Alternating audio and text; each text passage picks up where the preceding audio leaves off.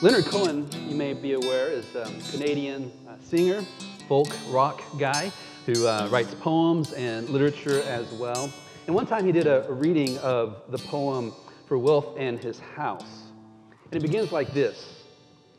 When young, the Christians told me how we pinned Jesus like a lovely butterfly against the wood, and I wept beside paintings of Calvary at velvet wound and delicate, twisted feet.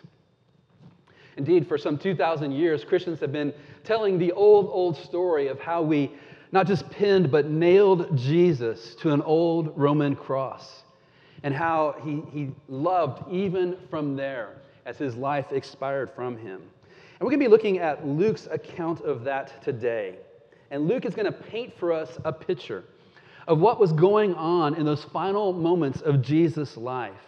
And really, this is an invitation to come and to weep and to mourn at what happened to this most beautiful of persons. And so we're going to call our study today, The Death and Burial of Jesus, as we dial in on that final moment and see what happens with it. And so if you would, just pray with me as we open the scriptures and ask the Lord to teach us what for many of us is a very familiar story, and maybe for some of us is a brand new story, and to help us to see the implications for our own life as well. So let's pray together. Lord, as we look at Luke's account of how they nailed Jesus to that old Roman cross, help us to understand the significance of what is going on there, especially as Luke paints this word picture for us to envision and to get our minds around what happened and how Jesus, even on the cross, conducted himself. Help us understand at a deeper level today, maybe than we've ever understood, what the significance is of the cross of Jesus for each and every one of us this day. So whether we come in here, Father, full of faith or full of doubt, whether we find ourselves struggling to believe, or we come in here with a steady and firm conviction, whether we're weighed down with cynicism and jadedness, or whether we come in here just fully optimistic, would you meet us this day and bear the gospel of Jesus down upon our hearts? We pray in his name. Amen. So in this text that we're going to look at today, we're going to look at specifically what someone has called the three crucifixion miracles, or three miracles that took place as Jesus' life was expiring. And then we're going to see one person who was a secret disciple of Jesus, who at the most interesting of times decided to go public with his faith and identify it with Jesus. So let's jump in as we kind of marinate in the scriptures this morning in this account and look at what Luke has for us to see. Verse 44. It was now about the 6th hour, and there was darkness over the whole land until the 9th hour, while the sun's light failed. The 6th hour is high noon, and Jesus has already been on the cross for about 3 hours at this point.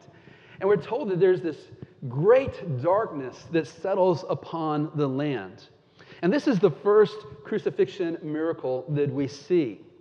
It's interesting that around the year 200, one of the church fathers, Tertullian, made reference in a letter he wrote to some Romans, saying, "This wonder is related in your own annals and is preserved in your archives to this day." This was something that was widely known. In fact, a few other church fathers made reference to one historian and Greek writer by the name of Phlegon, who recounted that at the time, or around the time of the crucifixion, the sky grew incredibly dark, so dark that they could see the stars in the sky. And he said it was an eclipse. But if that's what happened here at the moment of Jesus, we know it could not have been an eclipse, because an eclipse, as you know, lasts for just a few moments. Plus, this is happening at Passover, which is the full moon of the month. And so it couldn't have been that. To see this darkness descend upon the scene of the crucifixion is something that God did. Why did he do that? Why at this moment in history, at the brightest time of the day, did God cause a darkness to descend upon this scene? We're going to follow Philip Ryken and his commentary, and what he suggests are a few reasons why, and I'm going to add a few of my own. First of all, it's an appropriate symbol of evil and of darkness. Luke has already told us about the time when Jesus was arrested, and they came with him with swords and clubs, and he said to them, "Am I leading a rebellion that you have come with swords and clubs? But this is your hour when darkness reigns." And so it's entirely and fittingly appropriate that at that moment when darkness reigns, the evil of men's hearts reign, the darkness in the universe and in this moment should resemble exactly what happened there. But darkness is also a symbol of rejection. In the Gospel of John, we're told, this is the verdict. Light has come into the world, referring to Jesus. But people loved darkness instead of light because their deeds were evil. And so at this moment, when the world rejects the light of the world, it's entirely appropriate for darkness to descend upon the scene. But darkness is also a symbol of judgment. The scriptures tell us that we all, like sheep, have gone astray, and each of us has turned to his own way. And the Lord has laid on him, that is the sacrifice of the Messiah, the Lord has laid on him the iniquity of us all. Iniquity is one of those fancy theological biblical words. This just simply means the bentness and crookedness of our nature, the reason why we do things that we shouldn't do. The Lord has laid on him all of that. And so again, it's appropriate as a symbol.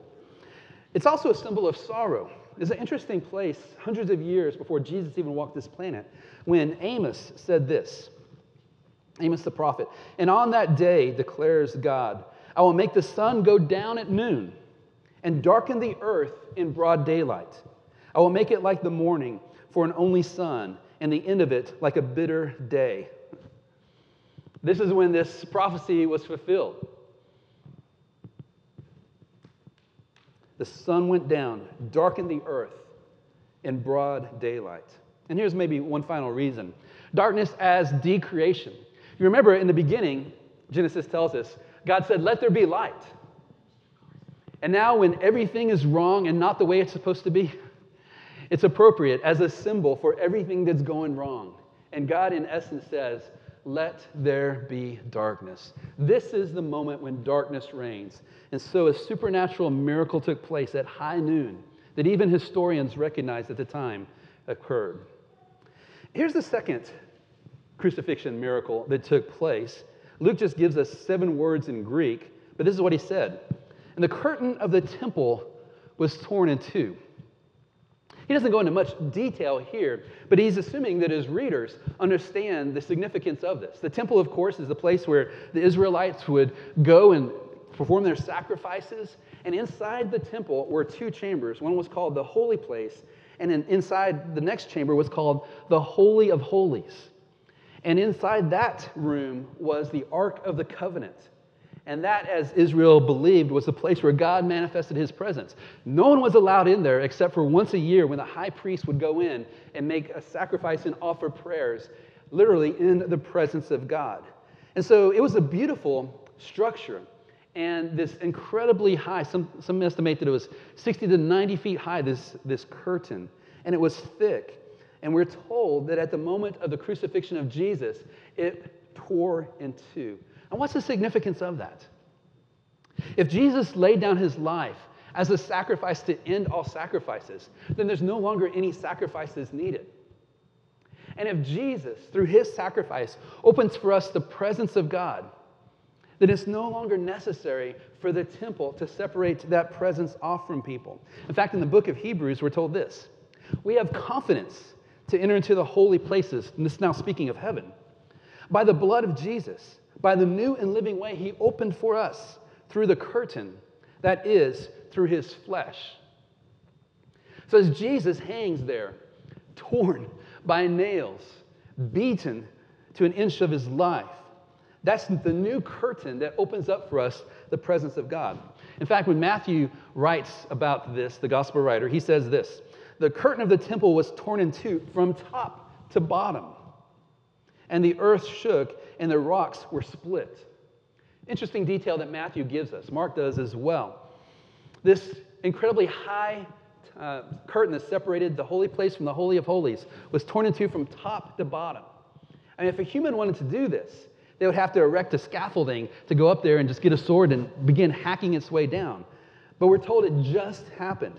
And can you imagine being a priest in the temple at this moment, when you know what's on the other side of that curtain, and all of a sudden it tears in two? It must have been a terrifying experience for them to see that take place.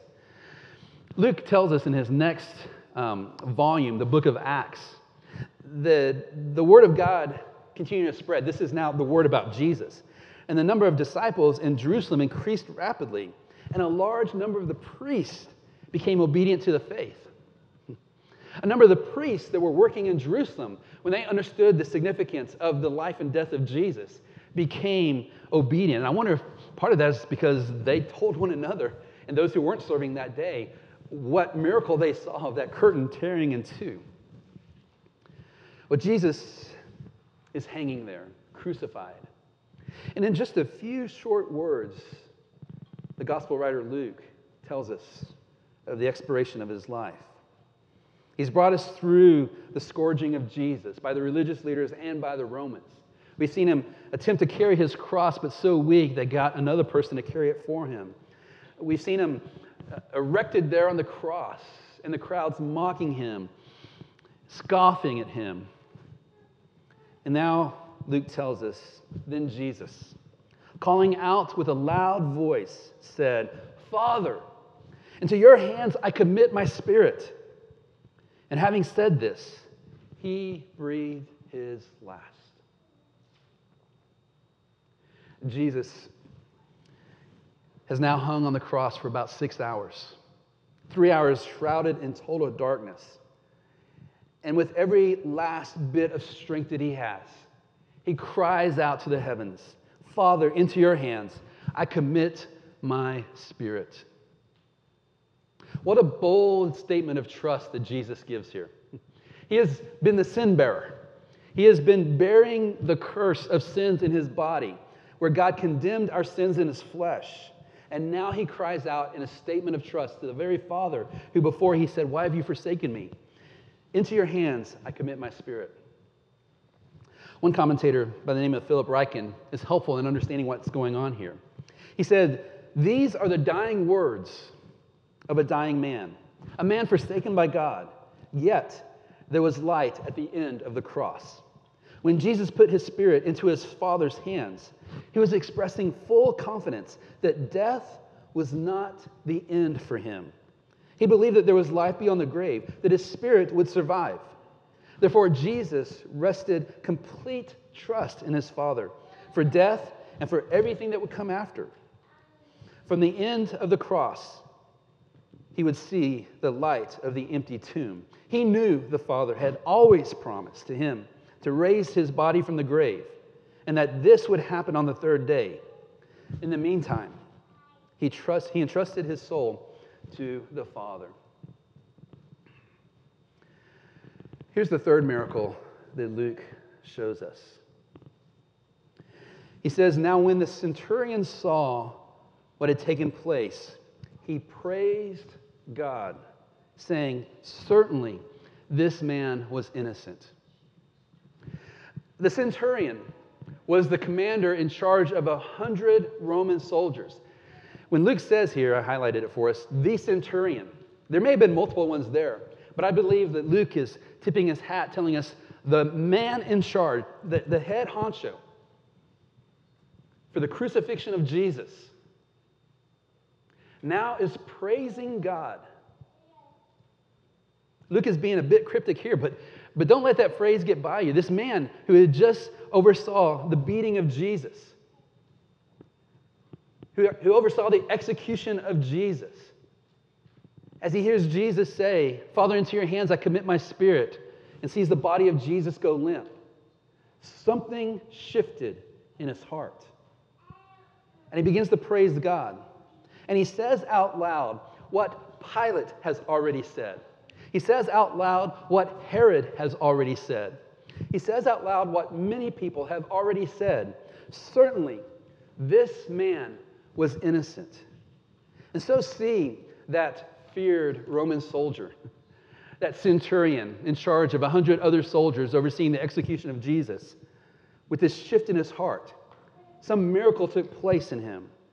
We're told also by the gospel writer Mark that when the centurion who stood facing Jesus saw that in this way he breathed his last, he said, "Truly this man was the Son of God."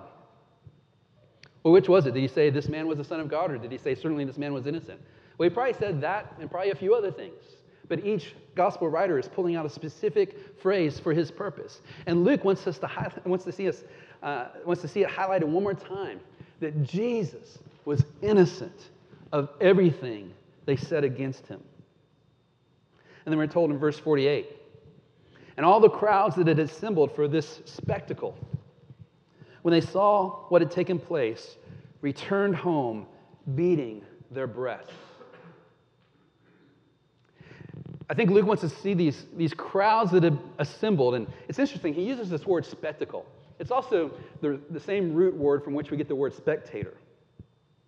It's like they're coming here to see blood spilt. So I was thinking about this. I thought about the days in the South where lynchings on trees were attended by the crowds. And they would bring picnics, and sometimes pictures would be taken and made into postcards of what happened. And it was a spectacle. They were there for blood sport. And I wonder if Luke means for us to see something like this. They had come out to see a crucifixion take place, as brutal as it was. But when they saw what had taken place, something shifted in them. They went home beating their breasts. Maybe it was just simply seeing the beauty of Jesus, refusing to be provoked by the taunts of the crowds and the religious leaders and the soldiers. Maybe it's hearing Jesus say, Father, forgive them. They don't know what they're doing. Maybe it's hearing Jesus say, Father, into my hands I commit my spirit. And they realize there's no bitterness or guile in this guy. And so whatever reason they came, they now left just beating their chests at the horror of what they witnessed. Then we're told in verse 49, all his acquaintances, that is Jesus' acquaintances, and the women who had followed him from Galilee stood at a distance watching these things. The ones that are absent are the disciples, except for John. We know from another gospel writer that John was there with Mary, the mother of Jesus, as she watched the life of her son expired. But the other disciples are nowhere to be found. But there were a lot of acquaintances of Jesus, a lot of fans of Jesus, and the women who had followed him from Galilee on his long march down to Jerusalem. These are the women that Luke told us earlier were supporting Jesus in his ministry. And so now they're standing there, looking at the limp body of Jesus, crucified and dead. I think when we read through this, it's hard for us just to miss the shock that they must have felt. Not only did they love Jesus and had high expectations for him, they thought, as one of the disciples would later say, we had hoped that he would be the one to redeem Israel. They thought that he was the Messiah. They were all in with him. And now to see him hanging dead, I don't think we can understand the depth of disappointment and how their world was turned upside down in this moment. N.T. Wright is helpful when he says, if Jesus had simply been a great prophet, his violent death would not have presented his followers with a theological problem. Many prophets died cruel deaths and were venerated as martyrs. But Jesus' followers believed he was not just a prophet, but the Messiah. And nobody expected the Messiah to die at the hands of the pagans. He was supposed to defeat them, not succumb to their violence. The crucifixion might have made Jesus a great martyr or sealed his career as a great prophet, but by itself, it meant that he could not have been God's anointed, the Messiah.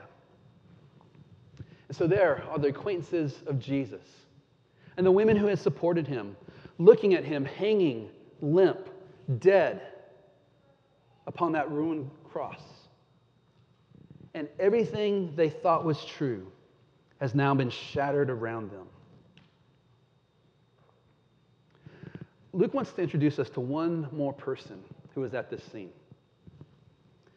In verse 50, he says, there was a man named Joseph from the Jewish town of Arimathea. This is not Joseph, the father of Jesus.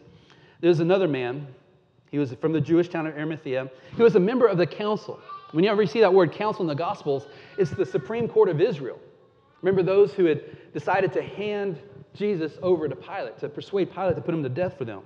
So he was a member of that Supreme Court of Israel, and he was a good and righteous man, Luke tells us, who had not consented to their decision and action.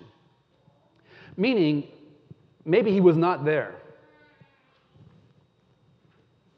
Maybe they knew that he had some sympathies for Jesus, and they just conveniently forgot to tell him that they were having an assembly of the Supreme Court. Maybe it was he was there, and he was giving voice, but they were all chanting, "Crucify him, crucify him." So his voice was drowned out. Either way, he had not consented to their decision to put Jesus to death. And Luke tells us he was looking for the kingdom of God. He was looking for that day when God would send the Messiah. But now he goes, we're told in verse 52, this man went to Pilate and asked for the body of Jesus. One of the things that we need to understand is that you couldn't just go to Pilate and ask for a body. You can't just go to Pilate in general. He doesn't want to see you. He doesn't want to see me. Only very, very important people can go and have access to this Roman governor.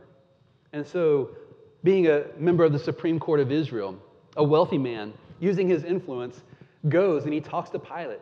And he says, "Let me have the body of Jesus." This is interesting because the Romans weren't in a hurry to take crucified bodies off crosses. They wanted the bodies to stay up there and begin decomposing. This is part of their statement that if you mess with Rome, this is what happens to you. So they often left bodies up there where the birds and vultures would come and pick at it.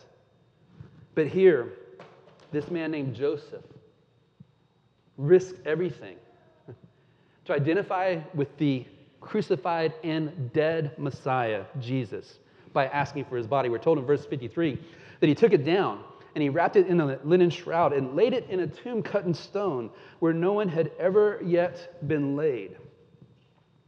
Here's a picture from 2018 of a recently discovered tomb that had been cut out of rock. And this was discovered in the West Bank of the city of Hebron. So it's something similar to this. And they're kind of all over the place, but the people who could afford to have a tomb cut out of rocks were the wealthy people. And so we're told that he laid the body of Jesus in this tomb where no other body had been laid. And that's just Luke giving us just a hook to remember.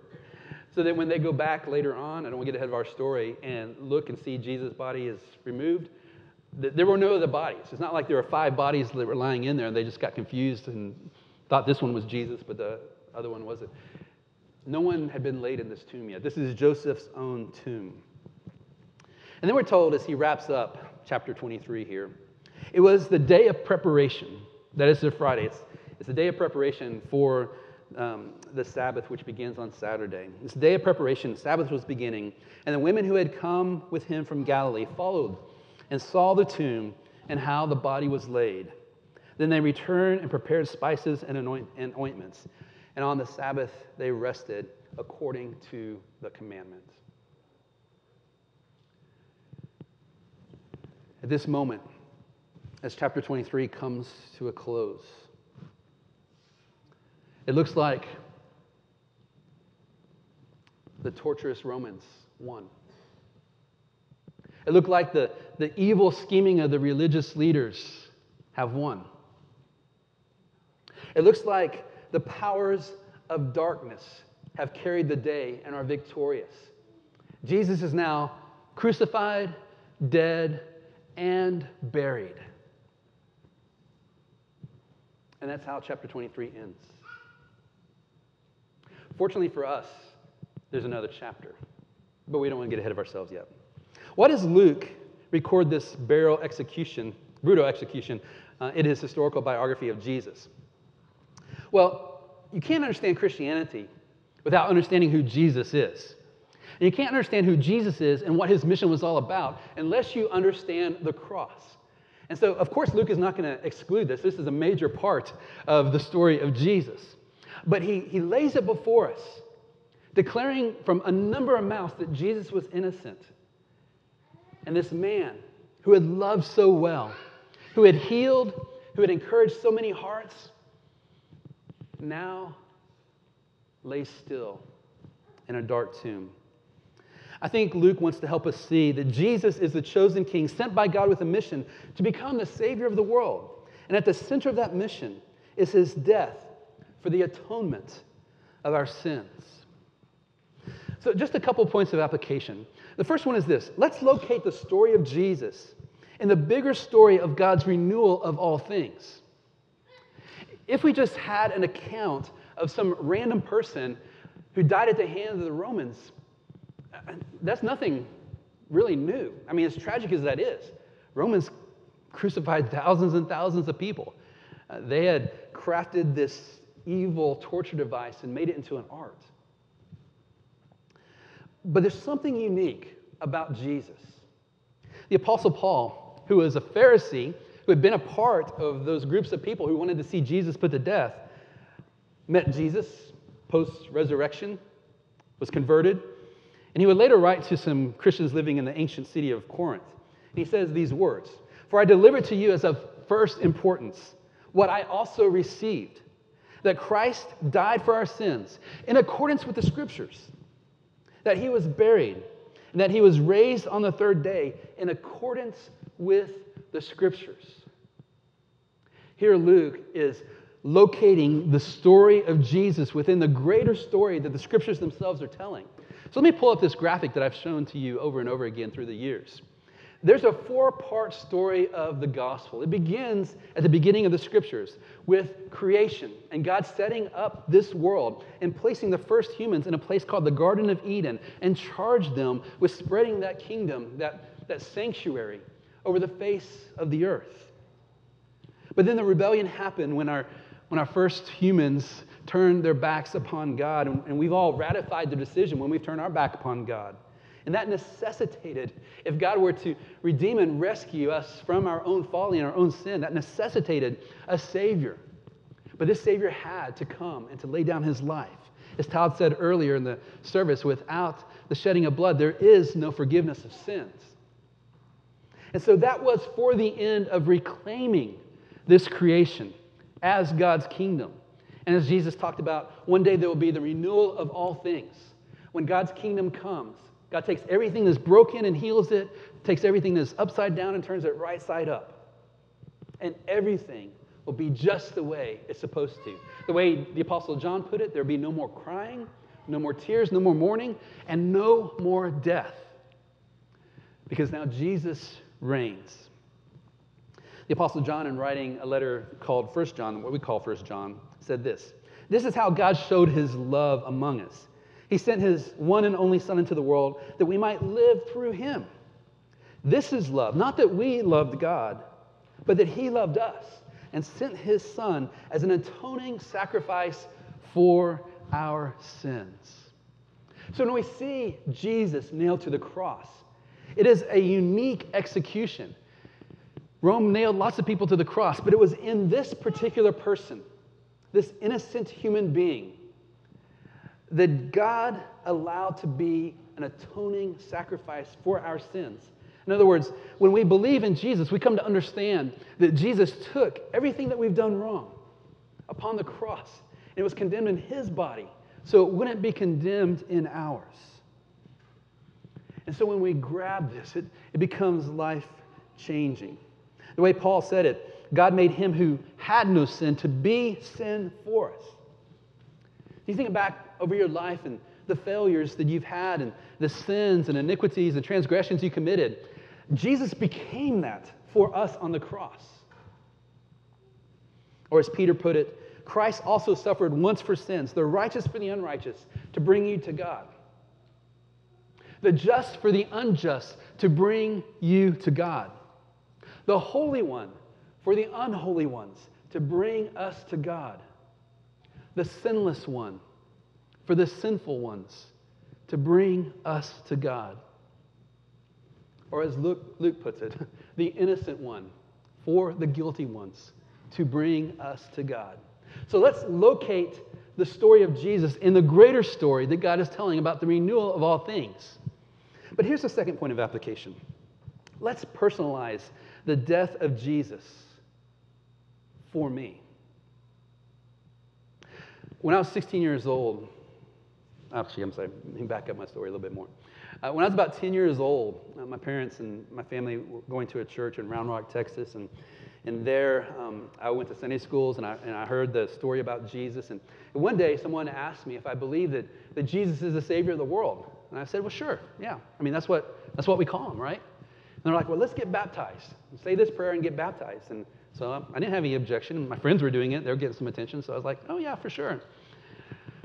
But let me tell you, my friends, I did not have a concept of Jesus dying for me personally as one needing redemption. And it wasn't until I was 16 years old when I came across another group of Christians. I had stopped going to church, and I came across this other group of Christians. And they helped me understand the personal nature of this. That when Jesus died on the cross, he was not just being the Savior of the world, as the Scriptures call him. He was making a sacrifice of atonement for people like me. And I realized it was my sins that nailed him to that cross. When Jesus became sin for us, it was my sin that he became for me. And at that moment, it became personal for me. That's when my life changed. That's when my heart changed.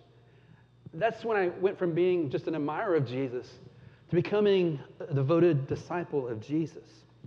The way Paul put it, like this: the Son of God loved me and gave himself for me. My friends, let me just ask you this question.